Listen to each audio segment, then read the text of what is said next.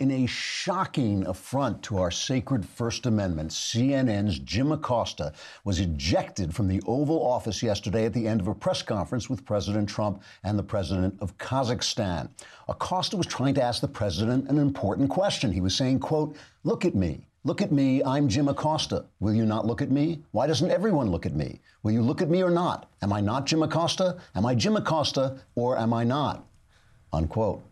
The president stonewalled the intrepid reporter, repeatedly refusing to tell the public whether he would in fact look at him and whether he was or was not Jim Acosta. Then, with blatant disregard to the public's right to know, Trump told Acosta to get out, as if he were not an American journalist at all, but just some obnoxious, self-promoting, grandstanding adolescent more interested in getting his name and face on television than gathering information with which to inform the CNN audience before the CNN audience boards his next plane. The understandably outraged Acosta had this to say about the incident. A press wrangler over here at the White House got basically right up in my face and the faces of other pool reporters here at the White House and started shouting so loudly that it was impossible for the president to hear our questions or even see that we were trying to ask questions. It was that kind of a display. It reminded me of something that you might see in less democratic countries when people at the White House or officials of a foreign government attempt to get in the way of the press in doing their jobs.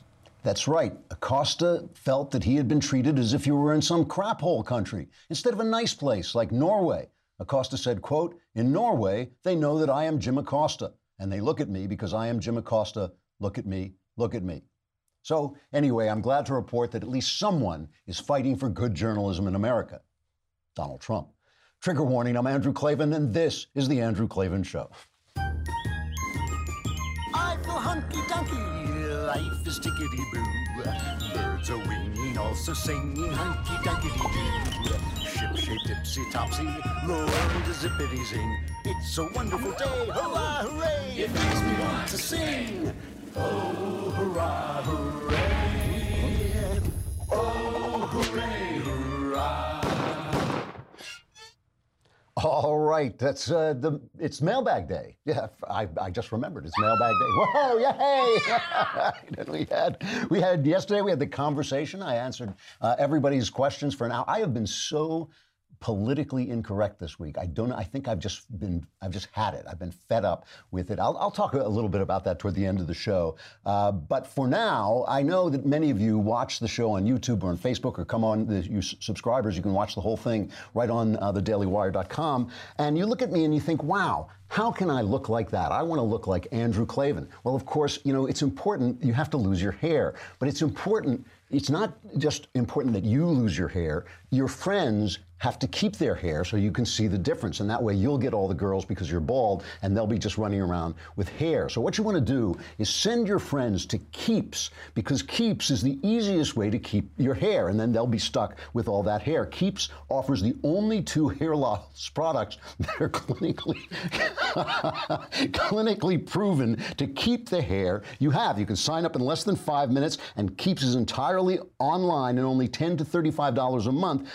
So it's like $1 a day or less on average, and that's half of what you would typically pay for these solutions at the pharmacy. Getting started with Keeps is easy. You answer a few questions, you snap some photos of yourself, a licensed doctor remotely reviews your information and gives you the right prescription, all without ever leaving your couch. And within 2 to 3 days, a 3-month supply of a treatment will arrive perfectly packaged at your door. So send your friends to Keeps, right? So they will keep your hair, and then you, as a bald person, can steal their women. Stop their hair loss today the easy way with Keeps. It offers customized treatment plans with only clinically proven hair loss products for about $1 a day from the comfort of your couch. To receive your first month of treatment for free, you can send this to your friends. I'm telling you, you'll ruin their lives by having them keep their hair. Send it to your friends for free. Go to keeps.com/Klavan. They know me there. I am the thing they fear. So spell it Klavan. That's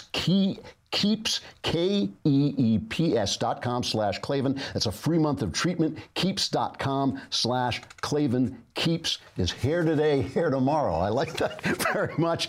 Stick your friends with hair, and then you can look like me, and you'll get all the girls. All right. Well, I don't know. What can I say? So we talk a lot. One of my favorite subjects, because I think it's so important, and one of the reasons I get so politically incorrect, I think, is, we talk a lot about the difference between this cloud of narrative fantasy that the left is constantly trying to produce, and they have the organs with which to produce it. They have the networks, they have CNN, they have Hollywood, they have the Academy, and they constantly teach it to you in school, and you almost cannot help adopting their points of view. They create this tremendous cloud of unknowing, this cloud of fantasy in which things are going on, especially, and Trump, because Trump doesn't care, because he is rude and politically incorrect enough, he strips them of that power. That's why he drives them so crazy. It's not anything he's done. And so they have just been creating this cloud of scandals and controversies, none of which, we started this week with Knowles giving us a list of them. They're just unimportant. This presidency so far has been virtually scandal-free. And that's what they said about Obama. They said that about Obama after Fast and Furious, after the IRS scandal, after the Justice Department being so corrupt. And people write to me on Twitter and they say, well, there was nobody indicted in the Obama administration. Right, because the Justice Department was so corrupt. The fact that nobody was indicted is part of the corruption, is a sign of the corruption. Whereas in Trump, he has colored within the lines. He has played according to the Constitution. He's not, as far as we know, he's not spying on anybody. He's not shutting anybody down. He's not trying to criminalize reporting. And yet they keep producing this cloud of panic and scandal as if something terrible is happening when nothing terrible is happening. So yesterday, it was wonderful. We got to see this live, in real time, on the air, in action. First of all, here's our friends at the Media Research Center. They did a study, and they said they analyzed every moment. This is MRC. They analyzed every moment of coverage of President Trump last year on the ABC, CBS, and NBC evening newscasts, right, which is usually seen by more than 25 million people each night, which is about 10 times what Fox News. That's a little under 10 times, but it's a lot more than what that people watch Fox News, and yet Fox News has so much power because on the Bret Baier show, at least, they are telling the truth. They're giving you another point of view. Here's what they found. Here's what MRC found. The Trump presidency was the biggest story of the year last year, accounting for 1 out of every 3 minutes of evening news airtime, nearly 100 hours in total. And the tone of coverage has been incessantly hostile, especially for a new president in his honeymoon year. 90% of the stories were negative versus just 10% positive, and the percentages don't include neutral statements. 90% of the stories are negative, and that is insane, considering the fact that the economy is doing so great. To his credit, what's his name? Martin Savage at CNN had a focus group, and he invited people, really interesting, he invited people of all different walks of life, all different colors, who the one thing that they had in common is they were Democrats who voted for Trump. And he gathered them together and with seeming shock and wonder, asked them if they were satisfied. Let's play a little bit of this thing, because I want to give you the reality of people's lives, as opposed to this cloud of panic and fake scandal, non-scandal scandals, and this fantastic world that the press is living in. So let's start with a baseline of what is actually happening with the people who actually crossed party lines to vote for Trump. I'm with a pastor, a stay-at-home mom, a student, a machine shop worker, and a union member. Democrats or raised in Democrat families who crossed over to vote Trump. We're 1 year in. How's he doing? Fantastic. Phenomenal. Great. Better than I ever would have dreamt. I mean that sincerely. Really? Oh, yeah. Derek? Yes, I agree. Absolutely. Yes, he's doing wonderful. He's staying on task. We start with a hot-button topic of the moment. How big an issue to all of you is immigration? Huge. Huge. Really? Absolutely. In Youngstown, Ohio? Absolutely. And as far as I'm concerned, they're stealing jobs of rightful citizens. It's also about something else Trump voters say is important: rules and respect. I feel like when people come here illegally, that's just very disrespectful. You don't respect our laws, and you shouldn't be able to come here freewheeling like that. It's amazing how nuanced this is, too, because here's this woman, and she's addressing what I think the immigration thing is about. I think it's about rule of law. I do not understand. I simply do not understand why the rule of law doesn't apply to immigration. Why we talk about immigration, we say, well, immigrants have helped this country. And you think not illegal immigrants. That's a different category of people. When people break the law, they are lawbreakers. They inherently hurt the country by breaking our laws. And that's the thing that the people understand, that the reporters spend all their time covering up. They cover up, they want to show you, oh, here's the sad little Mexican person. Here's the sad little Somali person. Here's the sad little this or the sad little that. But they don't tell you that the overall effect is worse for our country when our laws are not respected. They go on to talk about the fact that he's politically incorrect. And the guy said, one guy says, at first I didn't like it, but then I realized he was paying attention to me. He was paying attention to my jobs. And so he's not politically correct. What difference does it make? I thought good for Savage for actually letting them speak and putting that on the air. So here's the thing. There's this whole thing we were joking about the Women's March, and I suppose there's going to be another Women's March, although now they're fighting among themselves. But Jen Kearns over at The Hill wrote an opinion piece where she says one of the greatest successes of Trump's first year in office has been the empowerment of women. Certainly, there have been plenty of other successes, but he has appointed so many women to powerful positions, far more than Obama, far more than Bush. His list of female appointees, she writes, is long. Nikki Haley, ambassador to the United Nations, my favorite. Elaine Chao, Secretary of Transportation. Kirstjen Nielsen, Secretary of the Department of Homeland Security. And let's take a look. The Secretary, Kirstjen Nielsen, I believe that's how she pronounces her name. She was testifying before the Senate yesterday, and she's testifying about Homeland Security and how immigration affects Homeland Security. And all they would do, and she kept saying, it's dangerous to have these people coming in. Terrorists have come in. There have been over 2,000 terrorists who have crossed into the country illegally. And she's talking about this, and all they want to ask her is, did President Trump really curse? Did he really curse? And finally, she gets fed up, and she tells him she's not going to talk about it anymore. This is cut number 12. Sir, respectfully, I have answered this. I've been very patient with this line of questioning. I am here to tell you about the threats our country faces and the needs and authorities that are needed by the Department of Homeland Security. I have nothing further to say about a meeting that happened over a week ago. I'd like to move forward and discuss ways in which we can protect our country. Okay, that's what a strong, powerful woman in the Trump administration looks like. Let's see how Democrats treat strong, powerful women. Here is Cory Booker responding to the fact that she said she couldn't remember whether Trump used this dirty word. She said everybody was talking tough. Everybody was using tough language. She couldn't remember this particular thing. Here's Cory Booker. This is the way the Democrats treat women. I hurt. When Dick Durbin called me, I had tears of rage when I heard about his experience in that meeting. And for you not to feel that hurt and that pain and to dismiss some of the questions of my colleagues, saying I've already answered that line of questions when tens of millions of Americans are hurting right now because of what they're worried about what happened in the White House. That's unacceptable to me. There are threats in this country. People plotting. I receive enough death threats to know the reality. Kamala receives enough death threats to know the reality. Maisie receives enough death threats to know the reality. And I've got a president of the United States whose office I respect, who talks about the countries of origins of my fellow citizens in the most despicable of manner.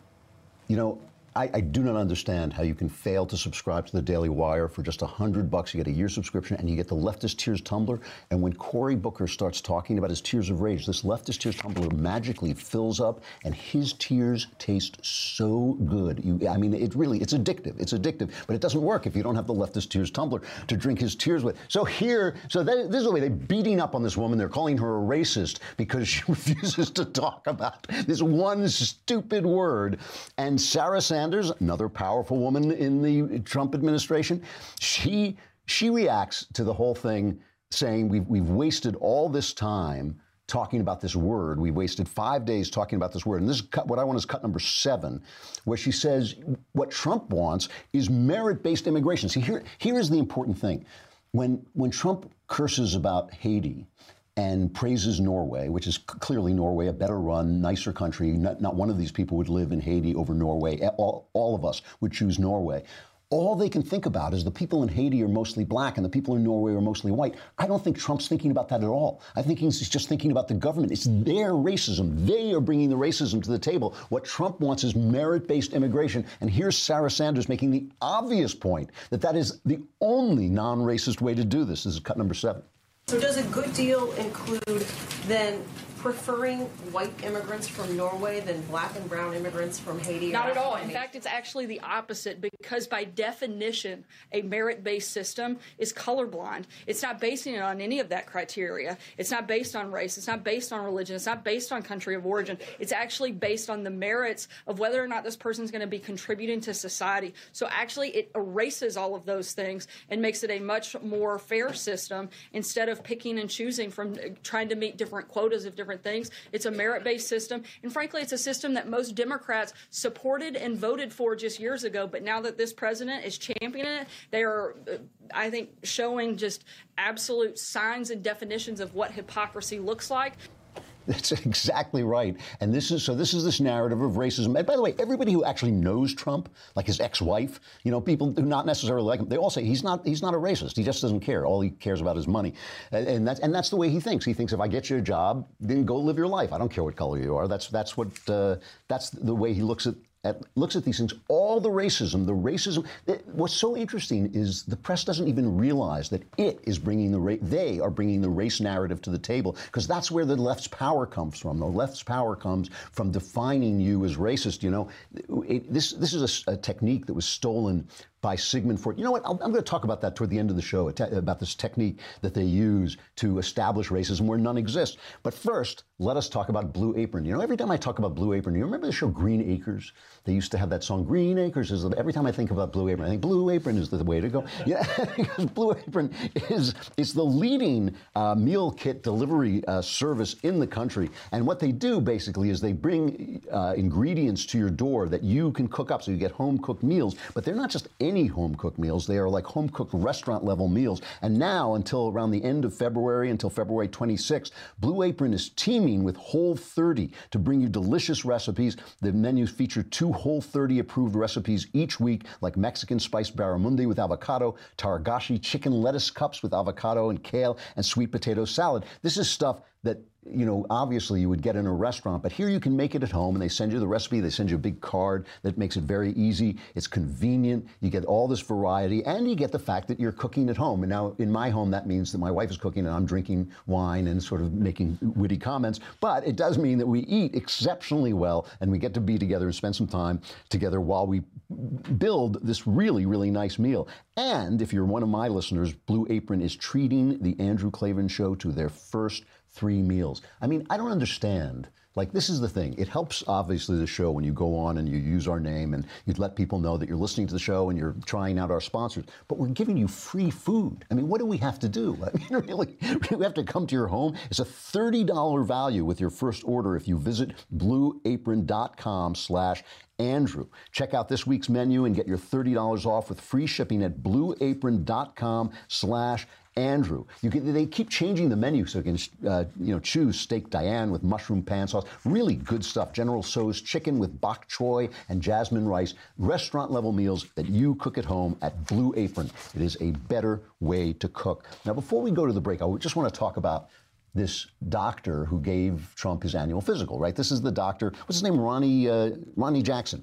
He is a naval doctor who has served under Obama, served under Bush, I believe. And he's just the trusted physician who does the president, and his job is to tell us whether the president is about to fall over or has some terrible disease. So the media, as part of their hysteria, part of this cloud of fantasy that they're creating around this president who will not do and say what they tell him to do and say. So they're creating this cloud of narrative, this cloud of fantasy. One of the fantasies that they have been selling and selling and selling is that he's nuts. He's got Alzheimer's. He's not functioning properly. They even had some psychiatrist from Yale who said he should be restrained and carried away. And she said, oh, but people might think that's a coup. Yes, because it would be a coup. That was why they would think that. But these are people who know nothing. They have no expertise. Nobody can look at a person from a distance and diagnose his psychological state. Nobody can. So the president, so the guy comes out, and first let's just talk about the fact that he talks about that he's healthy, and the press couldn't even stand that because the president eats junk food or has eaten junk food. He's obviously overweight, but he's apparently doing great. So the Dr. Jackson comes out. This is cut number 3, and they're are you sure he's not healthy? This is cut number 3. Explain to me how a guy who eats McDonald's and Kentucky Fried Chicken and all those Diet Cokes and who never exercises is in as good a shape as you say he's in. It's called genetics. I don't know. It's some people have just great genes. I told the president that if he had a healthier diet over the last 20 years, he might live to be 200 years old. I don't know. I mean, he has incredible genes. I just assume. I mean, if I didn't watch what I ate, I wouldn't have in the cardiac and overall health that he has. So he's very healthy despite those things, and I don't think that he does that anymore. I mean, he's going to the White House now. He's eating what the chefs are cooking for him now, and they're cooking a much healthier diet for him now. And we're going to continue to work on that and make that even healthier. But I would say the answer to your question is he has incredibly good genes. So here's the guy, the doctor, who is trusted by the nation to take care of the president, right? The most important political guy in the country. Here's the guy. And he examined Trump, right? He's got his head up Trump's backside, basically. He's looking at every aspect, and he's telling you this guy is in good shape. But never fear, CNN has their house doctor, Sanjay Gupta, to come on and give a diagnosis from afar. Here's cut 14. This coronary calcium score is a score that a lot of cardiologists use to try and be predictive and be proactive. And if the number gets up over 100, that is concerning to a lot of doctors. It's concerning because you can start to say, well, if you do nothing different, if things don't change, you can start to predict the likelihood of having some sort of heart event, cardiac event, a heart attack or something like that within a certain number of years. And you see the trajectory of President Trump's numbers, no doubt, and I think Dr. Jackson alluded to this, because of his diet and because of his lack of exercise, that would be part of the reason those numbers have likely gone up. And they have continued to go up despite the fact that he's been on medications. So the president has heart disease. He diagnosed the president as having heart disease, having never examined him on CNN. This is the old expression, if it ducks like a quack, it's a quack. I mean, the guy is a quack. Maybe I got that wrong, but that guy, what a quack thing to do. And by the way, if you are a white man over 50, as I am, you are more likely to die of heart disease than all cancers combined. So every white male at Trump's age has heart disease. I mean, we all die, and we're probably going to die of that. That's why he takes aspirin. He takes the same stuff I do. He takes a baby aspirin. He takes cholesterol medicine. Amazing. CNN could not even accept the diagnosis. They were going to replace the facts with their narrative, which is what they do for a living. But that didn't make them anywhere half as crazy. Half as crazy is the fact that Trump's not crazy, because at the president's request, Dr. Jackson gave him a cognitive study, too, to make sure he doesn't have Alzheimer's. And listen to why he did it. Many of you may have picked up on the fact that we did do a cognitive assessment as part of the exam. And initially, I had no intention of including a cognitive assessment in this exam because, to be honest with you, per all the guidelines that are out there, it's not indicated at this time. A lot of the guidelines would suggest that you do cognitive screening questions, and that if you have a positive or concerning answer in the screening questions, that then you engage with a cognitive screening tool. So I had no intentions whatsoever of doing that, like I said, because I didn't feel it was clinically indicated. And part of the reason I didn't think it was clinically indicated is because I've spent almost every day in the president's presence since January 20, 2000, or last year, when he got into office. And I've seen him every day. I see him 1, 2, sometimes 3 times a day because of the location of my office. We have conversations about many things. Most don't revolve around medical issues at all. But I've got to know him pretty well. And I had absolutely no concerns about his cognitive ability or his neurological function. So I was not going to do a cognitive exam. I had no intention of doing one. The reason that we did the cognitive assessment is plain and simple because the president asked me to do it. Okay, so Trump, who sleeps like me, he sleeps like 5 hours a night. He watches a lot of cable TV. He knows they're talking about him. So he asked him to do it. He scored a 30 out of 30. His brain is fine. The press This was like a cognitive test of the press, who scored, I think, a 3 out of 30 because they are out of their ever-loving minds. Here is a montage of them peppering him with questions, begging him to say that Trump is crazy or stupid or dying or something to confirm their narrative. Like, please stop giving us the facts and make our narrative come true.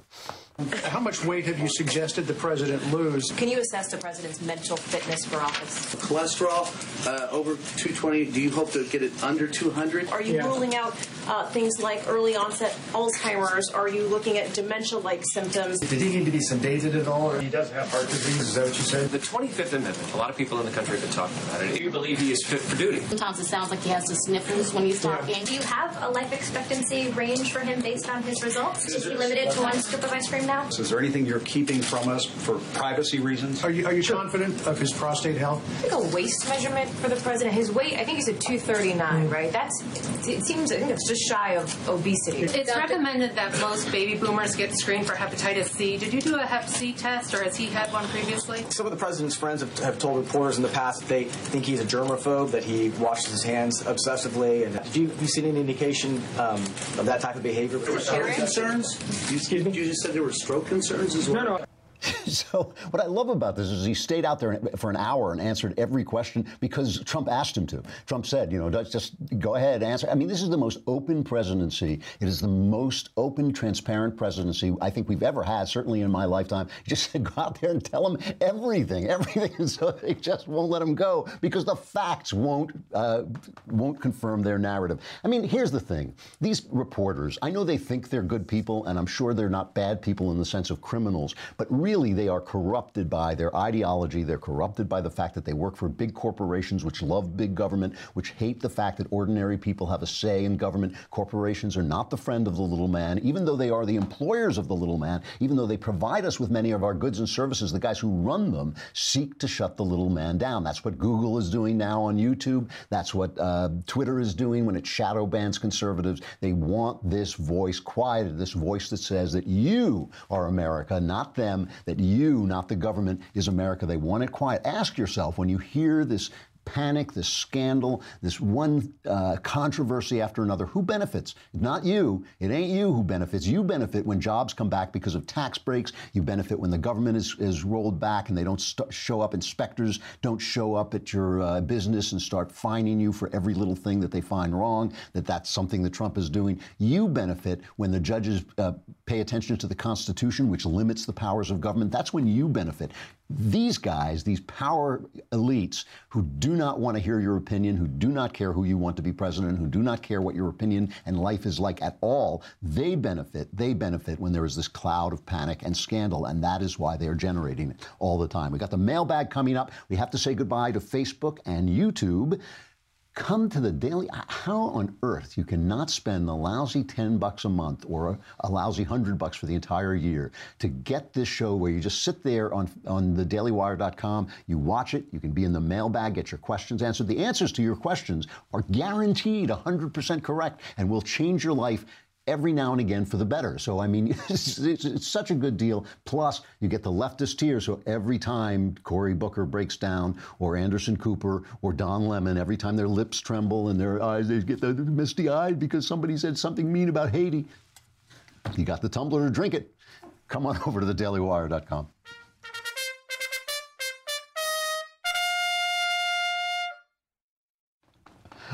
All right, the mailbag.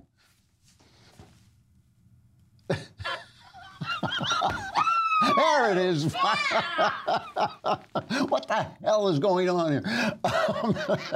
All right, that is our official Lindsay boring scream on the mailbag. From William, oh holy and infallible one, that is in fact my middle name, oh holy, and it's Andrew, oh holy and infallible one, Clavin. I need your best argument against my friends who say everything we experience is just a chemical reaction and life is an illusion. That view seems logical but limited. It's not logical at all. First of all, an illusion to whom? Somebody has to have the illusion, right, for the illusion to be there. An illusion can't just float in space. Somebody has to have the illusion.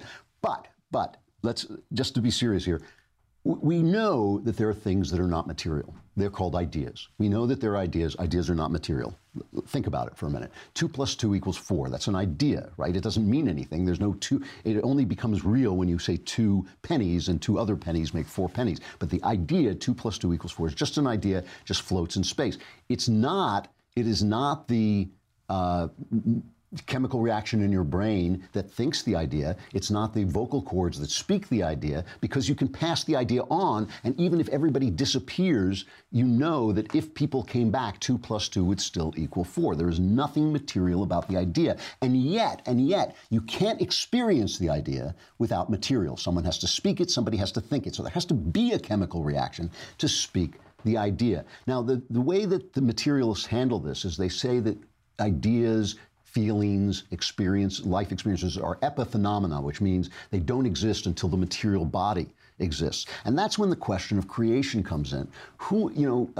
Stephen Hawking said, we don't need God because all we need are a few simple rules of science for matter to come into being on its own. And of course, the immediate question is, well, wait, rules of science are ideas. Who thought the ideas? If you're a materialist, you believe something has to be there to think the ideas. Well, that's right. There has to be a mind. Mind has to precede matter. The ideas, I mean, this is basic Plato, really. The ideas have to precede, the forms of things have to precede the things themselves. So what you really are seeing when you see the material world is not the essence of stuff. You're not seeing the idea. You're not seeing Andrew. Andrew is inside here. Andrew is here. If you take off my hand, God forbid, I'm still Andrew. I mean, and in my belief, if I die, I am still Andrew. I will still be there in some form or another. So the thing, what you're seeing is you're seeing a language. Okay, this is now we're just dealing with a metaphor, but it's still true. When I say the word tree is not a tree, but it conveys the word tree. When you see a person, you are not seeing the person, you are seeing the expression of a person in material. The material is like a word. It is expressing the Andrew of me through this body, through this brain, through these chemical reactions. But the people who say this stuff, who say that it's all a chemical reaction, don't believe it. They don't believe it because they make choices. They look back on their lives with regret or with saying that was a good choice. When you ask them the story of their lives, they don't say, well, I was this big, then I was this big, then I was this big. No, they tell you, well, first I felt this, and then I went there, and I really learned this, and as I became mature, I started to understand the world this way. They tell you their experiences of the world. The human experience of the world is the reality of human life, not the chemical reactions through which that's expressed like language. The only thing I will tell you is, I mean, all arguments, logical arguments point to a creator. All logical arguments point to the spirit coming before matter, not the other way around. But don't expect people to surrender to logical arguments. If people have faith, if you have faith, it is obvious there's a God. If you don't have faith, you cannot see it. You simply cannot see it. So they're really blind. It's really a question of blindness. It's not a question of logical arguments. But that is the logical argument. They already believe in something that is not material. They believe in ideas. They believe that 2 + 2 = 4 and that it would equal 4 whether people existed or not. I mean, people might have to exist to perceive that 2 + 2 = 4, but that would be true no matter what. And so they already believe in immaterial things. And then the question is, where do they think they come from? All right, from Deborah, dear most knowledgeable Mr. Klavan, my husband and I are going through another kingdom withdrawal, and we are desperate to know what single malt scotch to drink during the final episode. Final episode is Friday, number 13, the final episode of what we hope will be the first season of Another Kingdom, and you can get it anywhere that you get your podcasts. So what single malt scotch should we drink? These are serious questions and require planning, and of course the answer will change our lives, at least for this Friday. My favorite single malt scotch is Macallan 12. Some people like the older Macallan. Some people like the 10-year-old. 10-year-old is too light for me. Older, it starts to get smoky. I'm not a really fan of smoky scotch. I like sweeter, smoother scotch. And Macallan 12 hits the absolute perfect mark for me. I like it with 1 ice cube, and I drink it with my Man Crate glasses that I got. So that's my recommendation.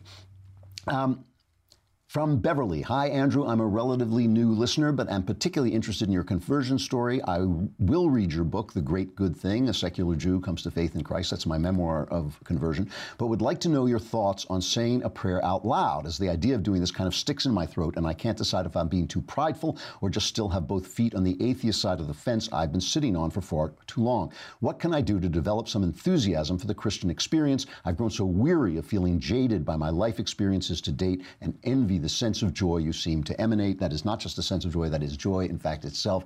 Christ promises life in abundance. He delivers. That is one promise he delivers while you're still alive, and it is really worthwhile. Yeah, you know, the thing that's smart about this letter that really is smart is that it understands that your resistance to God is emotional. It's not logical.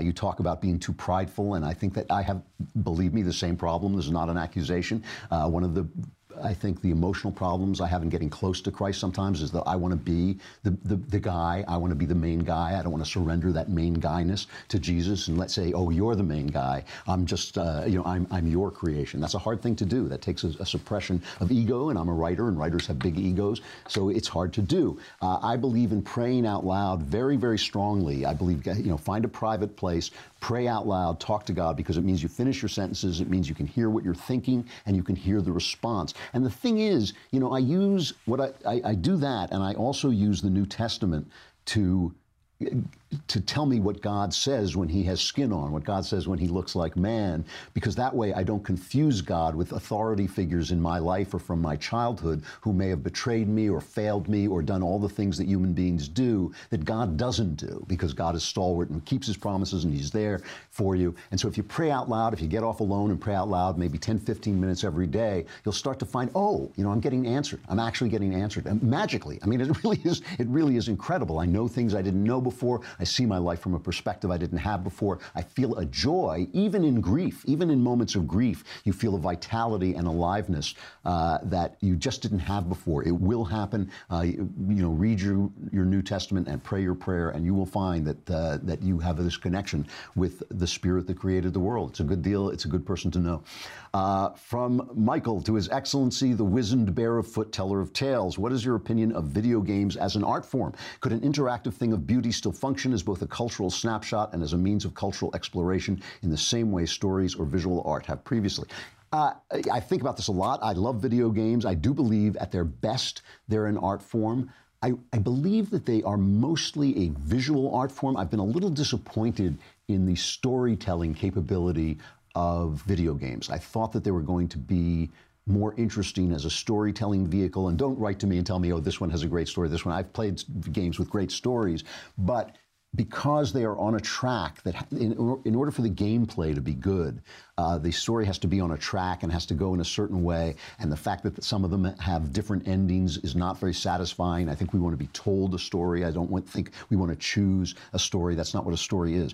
However, the visuals and the immersiveness of the visuals, I think, have replaced painting, basically, in our lives. I don't think, I look at painting today and I see stuff that really doesn't move me at all. It's not about humanity. It's about shape. It's about color. It's about theory.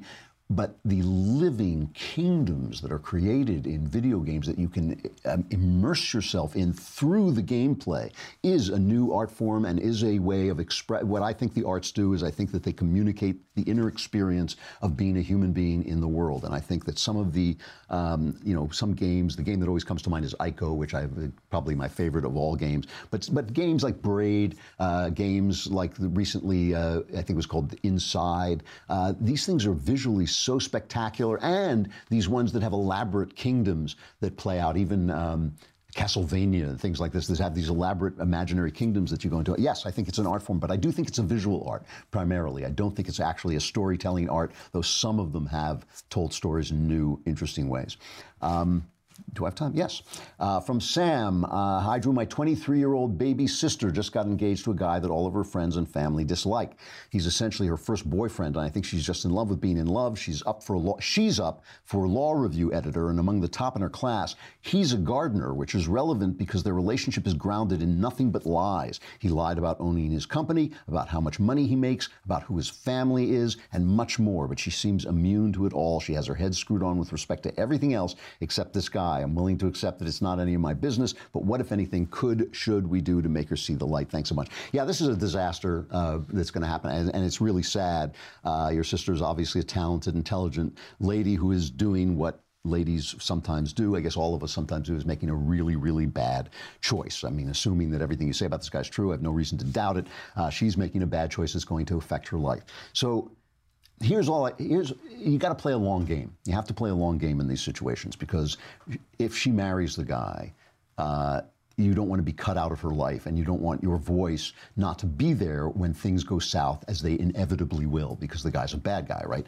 So the best thing you can do is gather the people in your family that she trusts the most, and in a gentle, loving, non-assaultive, non-nagging, non-finger-pointing way, say, look, we love you. We're going to love you no matter what you do, but we have serious concerns about this guy, and this is what they are. These are our concerns: that he lies, that he doesn't tell the truth, that he's in debt, that he's not the guy he says he is. And we think that if you are, people do silly things when they're in love. People get carried away. We think you're making a bad choice. Maybe you should wait a year before you marry this guy and just see how it plays out. We will love you no matter what you do, but we just want you to know that we have qualms, we have questions about this guy.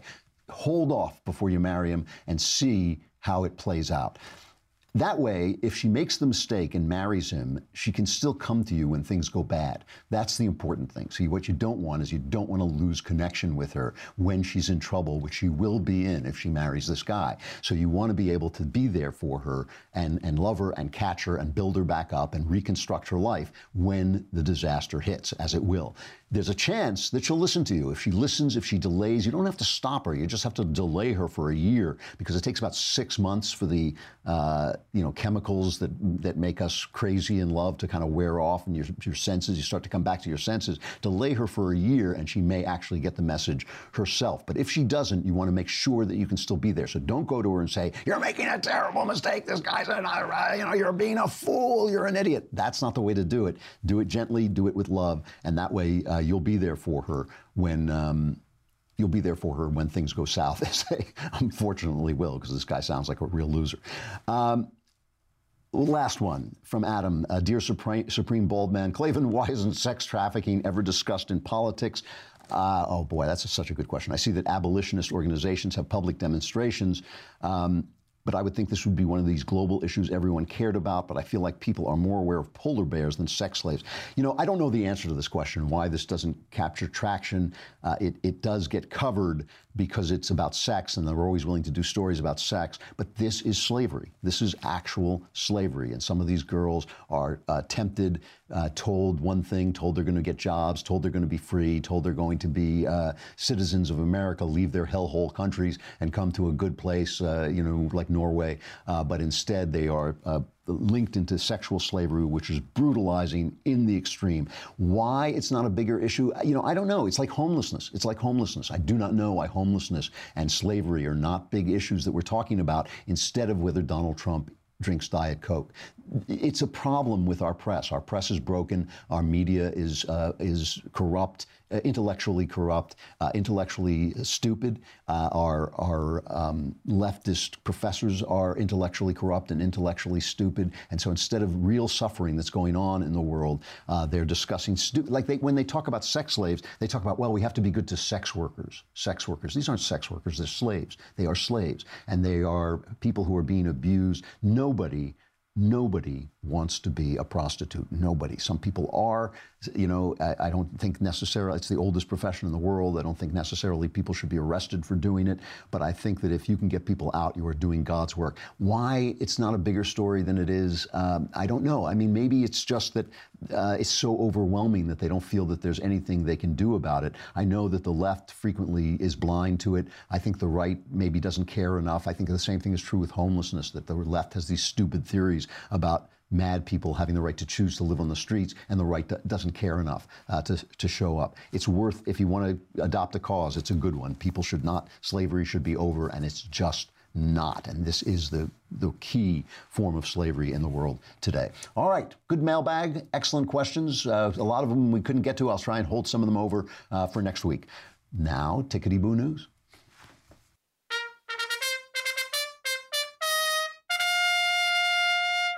I did want to talk about this political incorrectness that I've been saying, all this stuff against feminism and against people accusing people of racism. I don't want to tell anybody how to live. I think each person should live his best life, really consult his heart, consult the Bible, consult God about what his life, what he's made to be, what he or she is made to be, and follow that and not listen to all these people who are trying to promote all these ideas. But, Sigmund Freud had this whole, he really was a genius. He really did contribute to our knowledge of the way the mind works. But he also said a lot of stupid stuff. And one of the stupid things that he had was this idea of latency, especially in the arena of sexuality. So for years, decades, there was this idea that you could be a latent homosexual. You were homosexual, but you just didn't know it. You were going along, sleeping with your wife, but somehow you were secretly gay. And it was insane how, you can go back to old movies from the 50s and 60s and you'll see it.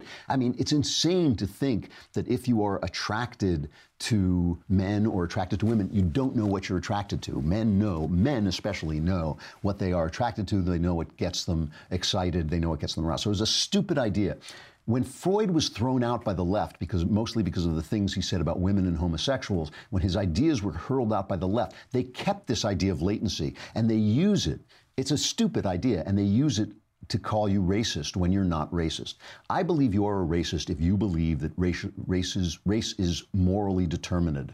If you believe that someone is worse because he's black or brown or yellow or red or white, whatever you believe, I think you are a racist. And that's a philosophy. It's a way of looking at the world. If you don't believe that, you have all kinds of silly things that flash through your head. If a guy plays for the Boston Red Sox, you hate him. If he changes teams and plays for the Yankees, then you love him. Those are crazy things that happen in the human mind. So maybe sometimes you like white people better than black people. Maybe sometimes you're prejudiced against white people or whatever. But that doesn't make you a racist. That just makes you a human being. So I get so ticked off, especially with young people who accept this category of latent racism, latent sexism. It's absurd, and it's just there to control the way you talk. So I've been talking, and I think it especially hurts women because I think women are especially sensitive to social pressures. So I've been talking a lot about women, never hear from moms. They never hear from at-home moms. And I was looking, Amanda Presto, one of my favorite writers here at the Daily Wire. I don't know how to pronounce her last name, so I just call her Amanda Presto. I think that's her Twitter handle. She writes this piece: despite the onslaught of propaganda telling young girls otherwise, a recent research paper distilling data from over 30 European countries concluded that mothers find homemaking preferable to working full-time. And this is in keeping to a British study in 2013 that found that stay-at-home mothers are more likely to think that their lives are worthwhile than women who go to work. They did a study of national happiness. Stay-at-home mothers tended not to suffer from boredom, frustration, feelings of worthlessness, according to this research on Britain's well-being. So where are you going to hear that? Nowhere. Nowhere. And when people say it, they get called names and they get shut down. And so your life, a pathway of life of happiness. I'm not saying this is for everybody. I'm not saying it's for anybody. I'm just saying a pathway to happiness that has been a pathway to female happiness for thousands of years, maybe 70,000 years, as long as we have history, maybe 2.5 million years, as long as there have been Homo sapiens. That pathway is shut down by this press that is corrupt and dishonest and not a good bunch of people. And that's the reason I'm being a little being politically incorrect, because I think somebody should say it. And I've been getting accused of racism all week. People saying, "Well, you're a racist, but you don't." Somebody tweeted me. They said it's the very nature of racism that you don't know you're a racist. Baloney. Malarkey. It's the nature of racism that you proclaim yourself racist. That is the nature of racism. Do not listen to this. The facts matter. The data matter. Your own heart and your own desires matter. Your life matters. And that's why studies like this are important. It's important that people like Amanda are writing about them and getting out the news. All right, tomorrow we have James O'Keefe, don't we? Excellent. I'm looking at his book, American Pravda, I believe it's called, American Pravda, and he will be here to talk about that and about the good work he is doing exposing the censorship on Twitter and elsewhere. I'm Andrew Klavan. This is The Andrew Klavan Show. We will see you then.